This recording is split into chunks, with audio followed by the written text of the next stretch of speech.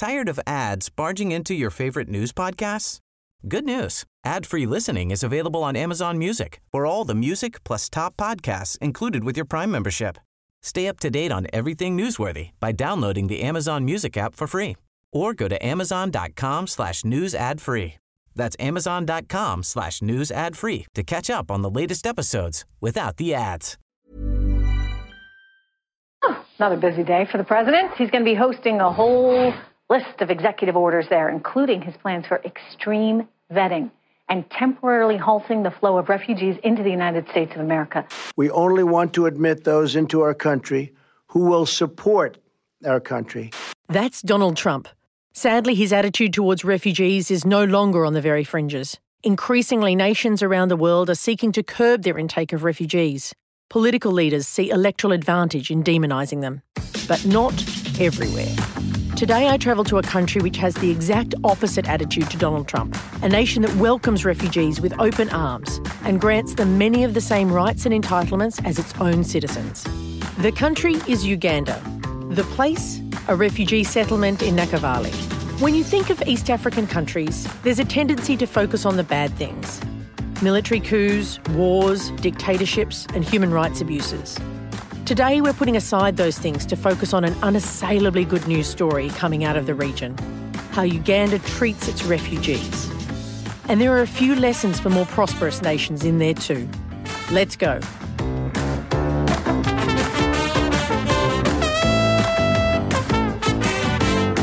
I'm Amanda Tattersall. Welcome to Changemakers.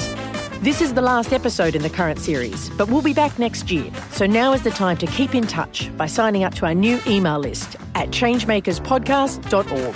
And as always, this series is supported by Mobilisation Lab. They connect social change campaigners with what works. Check them out at moblab.io. Of course, there have always been refugees. There have always been people fleeing persecution, fleeing for their lives. But it bears reminding where the concept of refugee comes from. In 1948, in the wash-up of the Second World War, in the wash-up of the Holocaust, it was decided that never again should decent nations turn away refugees. And in 1951, 145 nations codified this principle in the UN Convention on Refugees. Those nations are legally obligated to provide safe sanctuary to refugees, not use them as battering rams to score points with voters in swing electorates. For a country as poor as Uganda, it's extraordinary that it's also one of the most generous when it comes to its treatment of refugees. Whereas many rich countries demonise refugees and place them into camps for processing, a process that can last months or years, Uganda is a bit different. I'm not standing in a camp, because here, there are no refugee camps. Refugees in Uganda live in settlements, farm their own land that the government has granted them, so they can create self-sustaining communities. Calling it a refugee camp would be something quite different, whereas a refugee settlement is, as I understand, really consistent with Ugandans' view that, it's going to welcome refugees and give them as many rights as they can. Naomi Steer is the head of Australia for UNHCR, one of the international organisations providing resources to the Nakivale settlement. So the idea of a settlement was really that Ugandans didn't see refugees as something as the other, something to be feared. They've always seen refugees as being welcomed and being as part of the community. Charlie Yaxley is the spokesperson for UNHCR in Uganda.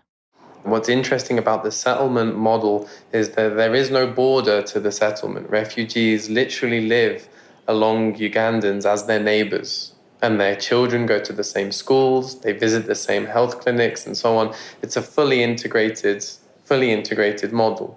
This leads to a crucial benefit. The local community gets to use the facilities that are built for the refugees.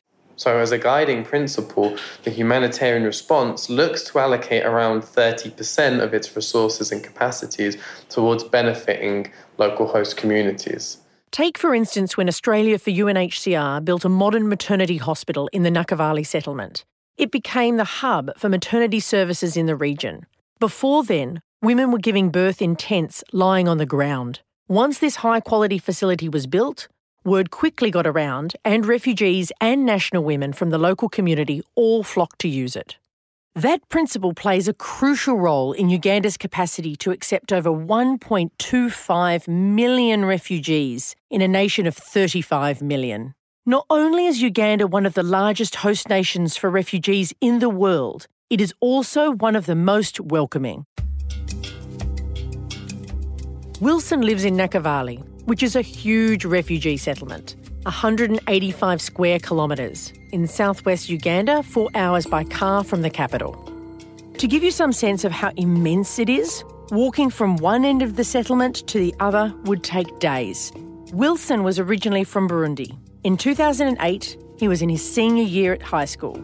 Like all teenagers, Wilson faced difficulties at school, but his difficulties were slightly different. But where I was staying, the government could be coming and killing some students and their teachers. Yeah, so while most people worry about their marks or friendships in high school, Wilson's main concern was not being murdered by rebels backed by his own government. So many students were killed.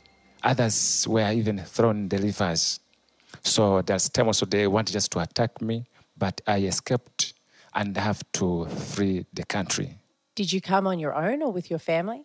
I left all the family at home, but because by that time I was taking care of my nephews, because the father wasn't around, he wasn't in the country, so I came with them in Uganda.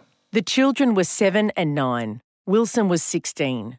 They walked hundreds of kilometres, first to neighbouring Rwanda.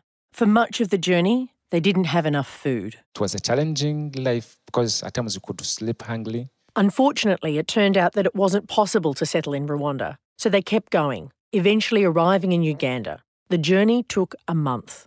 When I arrived in Uganda, we came direct to Nakivale refugee settlement, but life wasn't easy. When I came, I had nowhere to sleep. I just got a friend who gave me a small house, which was even leaking. It was rainy season, and Wilson says every time it rained, the leaks were so bad they had to stand up.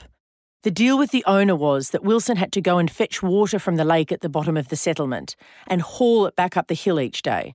Eventually, Wilson's life stabilised. He had food, water and shelter. But was that enough?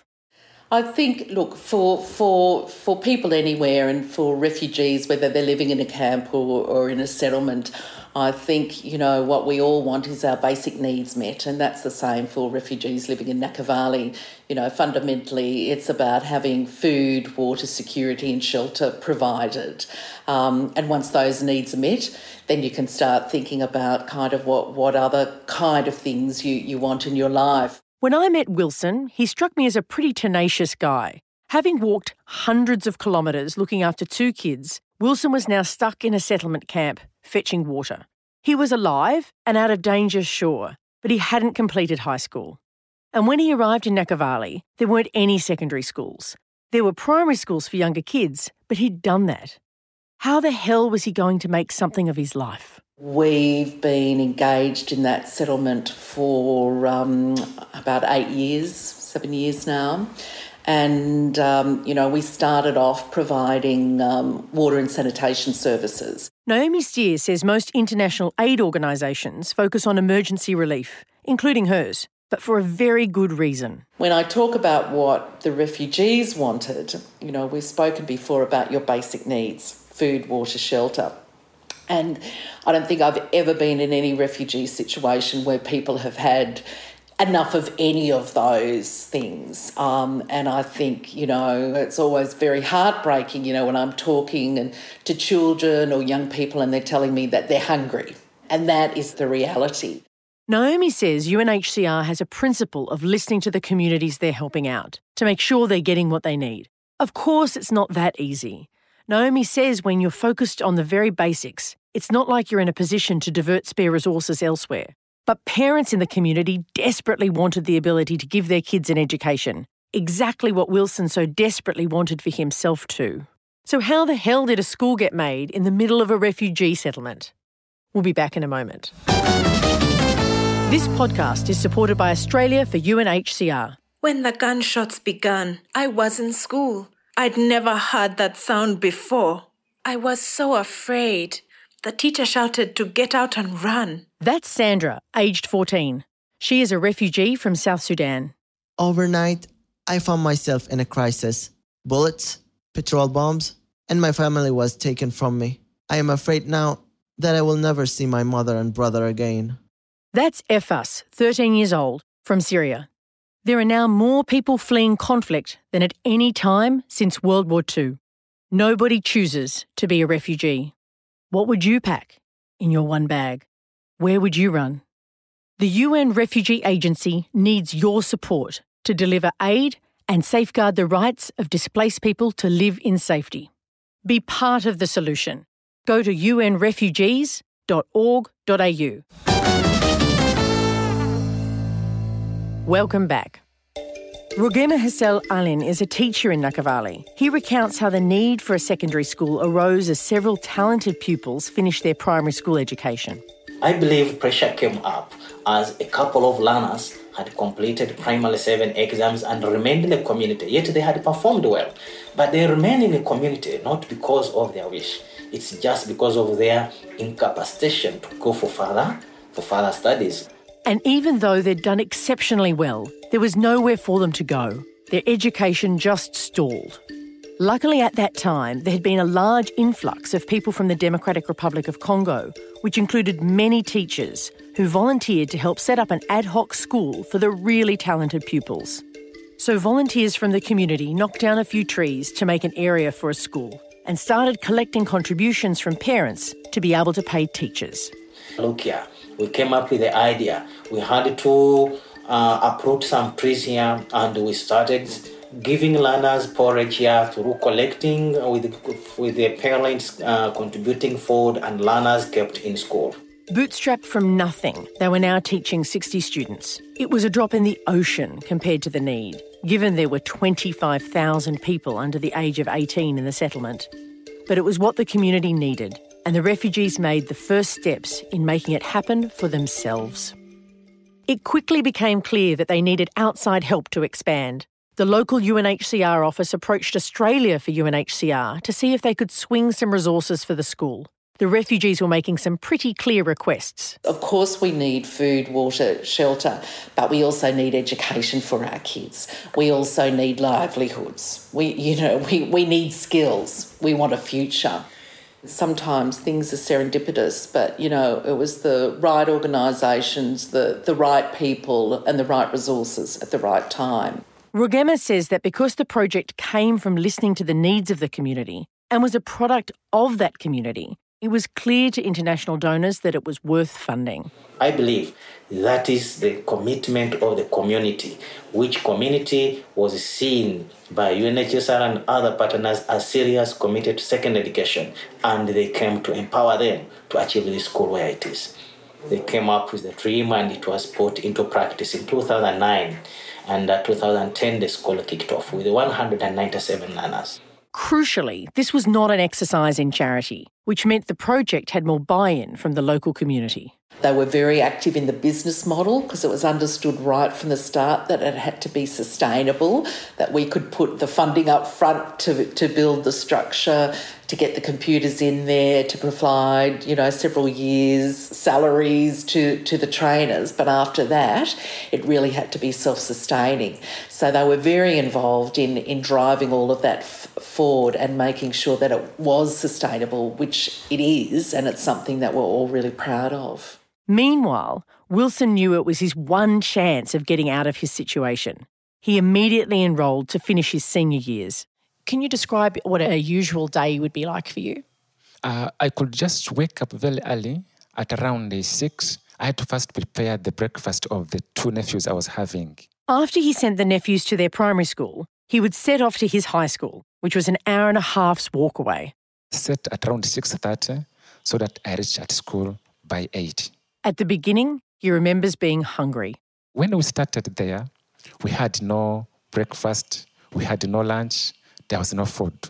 We could only just take porridge as our lunch. Being from Burundi, Wilson spoke French, but at the school he was able to learn English, which quickly became his favourite subject. My understanding is that you ended up playing leadership roles in the school. How did the school help teach you to learn how to lead and work with others? I trust myself and I believe in myself. After knowing English and how to communicate, I saw potential in me that I can lead other students. Wilson became the head prefect. He became a role model to other students at the school. What did you love about school? I loved the school because of the teachers who were there. They are good teachers. There was one teacher who he'll never forget. Madame Goret. She knows how to treat both the refugees and nationals. Madame Goret. He liked her because she was treating both refugees and Ugandan nationals fairly, making sure they got along. Today, Rugema is the head teacher at that school. He says Madame Goret's approach was important because the school's population was both a mix of refugees and local nationals. Of 1,638 learners, at least, we find that 1,232 learners are refugees. I always tell my learners this is an international school where we are associating with over 7 nationalities. We have a chance to work, to associate ourselves and serve refugees from Congo, from Burundi, from Rwanda, from Ethiopia, from Somalia, from Eritrea, and name it. And Southern Sudan, we feel proud to interact with them when education is unity, and surely it has united us for progress. So let's step back a bit here. The Ugandan model for dealing with refugees breaks all the rules of the way refugees are treated across the world. Instead of demonising them, extreme vetting them, banning them, locking them in camps and worse, they just accept them. Uganda ensures refugees have rights alongside the nationals and ensures the nationals themselves get access to the extra services that are required to deal with the refugees. And it's not just in schools. Take, for instance, the local bank, the Moral Brotherhood Saving and Credit Cooperative, or Moorebank Sacco for short. It too was started by refugee settlers who realised that microfinance was key to economic development. It was started in 2013 for the following objectives. First, to offer financial-related services to the community like safe custody of funds and loan services. Desiree used to be an academic at a university specialising in banking in the Democratic Republic of Congo. In what must feel like an unbelievable series of events, a few years ago, he found himself fleeing for his life and arrived in Nakivale. Nowadays, he is the manager of Moorebank Sacco. When it first started, international donors contributed 249 million Ugandan shillings, which is about $68,000 US. Today's result, Moorebank Sacco has 1,274 members. Among them, 396 are nationals. Moorebank Sacco has made a cumulative savings of 1,054 million shillings. In other words, it's generating substantial profits from its loans and can fund economic activity well beyond the original float. And, just like the school and the maternity ward, it benefits both refugees and local nationals. So why? In almost every other country, refugees are victimised. Here, they're allowed to set up their own banks. Why? I mean, clearly it works, but why do they adopt this attitude in the first place? A number of the leading politicians, including the President, Museveni, were refugees at some point in their life. And some say that's one of the reasons his leadership understands refugees and is very supportive and welcoming. This leadership permeated downward, leading to a culture of acceptance. And that acceptance means that those in the community have real ongoing commitment to it. It isn't just a temporary camp to escape to. It becomes people's home, where they feel an ongoing connection to building a sustainable community. Take Wilson. After 4 years, he completed his secondary school education, passed his final exams, and won a scholarship to go to university. When I was in senior 5, I thought of doing theology. I wanted to be a pastor. But one day I was reading the news about Congo, how refugees were coming, how refugees were suffering. And I saw how social workers were helping them. And also watched the news, how social work is making impact in the lives of the people. how they are charging them, how they are treating them. I said that this is the profession I have to take. I liked it so much. I guess, how long did it take for you to finish that degree? 3 years. 3 years. And you could have done anything, gone anywhere with a university degree. What did you decide to do? When I finished, when I was at university, I had just to learn the skills that after my university, what next? So when I finished my degree, because I had finished successfully, I got a first-class degree with 4.8 GPA. So when I finished, I said, no, I can't sit in town in Kampala. Let me go back to Nakivale.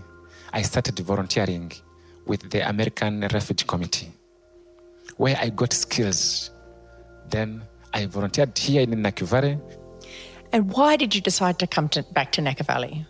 I decided to come back to Nakivale so that I can serve the fellow refugees. What do you think of Uganda's refugee policy? For sure, refugees in Uganda, for sure the policy is well. Because we are allowed to move freely. Like I studied in Kampala. You are allowed to do jobs like any other Ugandans. I remember when I applied for the job, I didn't think that I could get the job as a refugee. But I was so surprised when I got call after applying. So in Uganda, they allow refugees to the work. There's no discrimination. There's free movement. They allow you to do the work. You have equal rights like any nationals. Uganda's approach to refugees is hardly a fairy tale story, but the simple principles that underscore its approach make the world of difference. Instead of treating the refugees as a problem, they're treated as human beings with the same capabilities as the local nationals they're settling alongside. Like in other countries, they don't allow refugees to move freely. They don't allow refugees to work. They don't allow refugees to go in schools like other nationals. I myself am testimony because I competed with them in the schools. I could travel. I went to school with them. I even competed on the job with them. I got the job. Crucially, although they receive emergency support for the basics, once their lives stabilise, they are expected, just like everyone else, to pay their own way. As a result, through the school, the bank, the hospital, they become economic actors with their own agency. After all, when people are empowered, they know what they want. All that it requires is to listen to them. Listening to what refugees want is very much part of the framework. In fact, I'd say it's really kind of fundamental to not only the framework but any long-term solution to support people's lives. I think, again, if you look in Uganda, Nakivale is just one of a number of settlements there receiving large numbers of refugees, but it's also to some extent a unique settlement in that people have lived there for many years side by side with Ugandans. They also want to make a contribution to Uganda and the world, and the only way we can find out how that can be best achieved is if we actually ask them.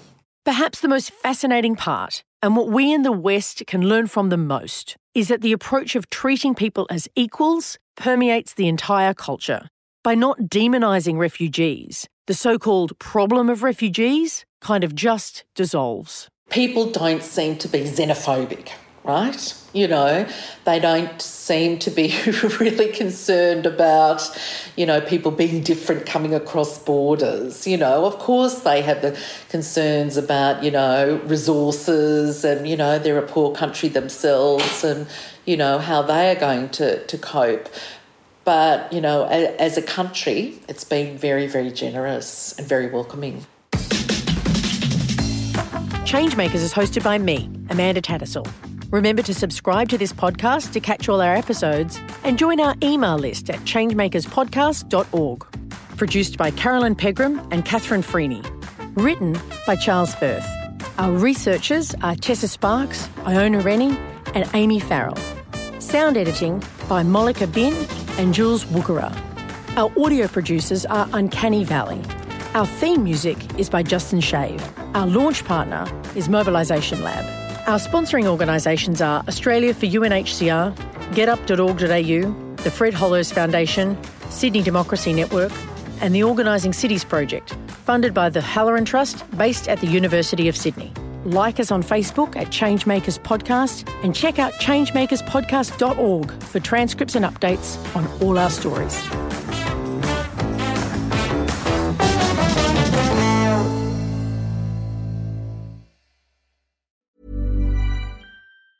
Tired of ads barging into your favorite news podcasts? Good news. Ad-free listening is available on Amazon Music for all the music plus top podcasts included with your Prime membership.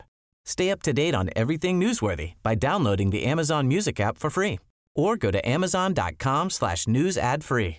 That's amazon.com/news ad free to catch up on the latest episodes without the ads.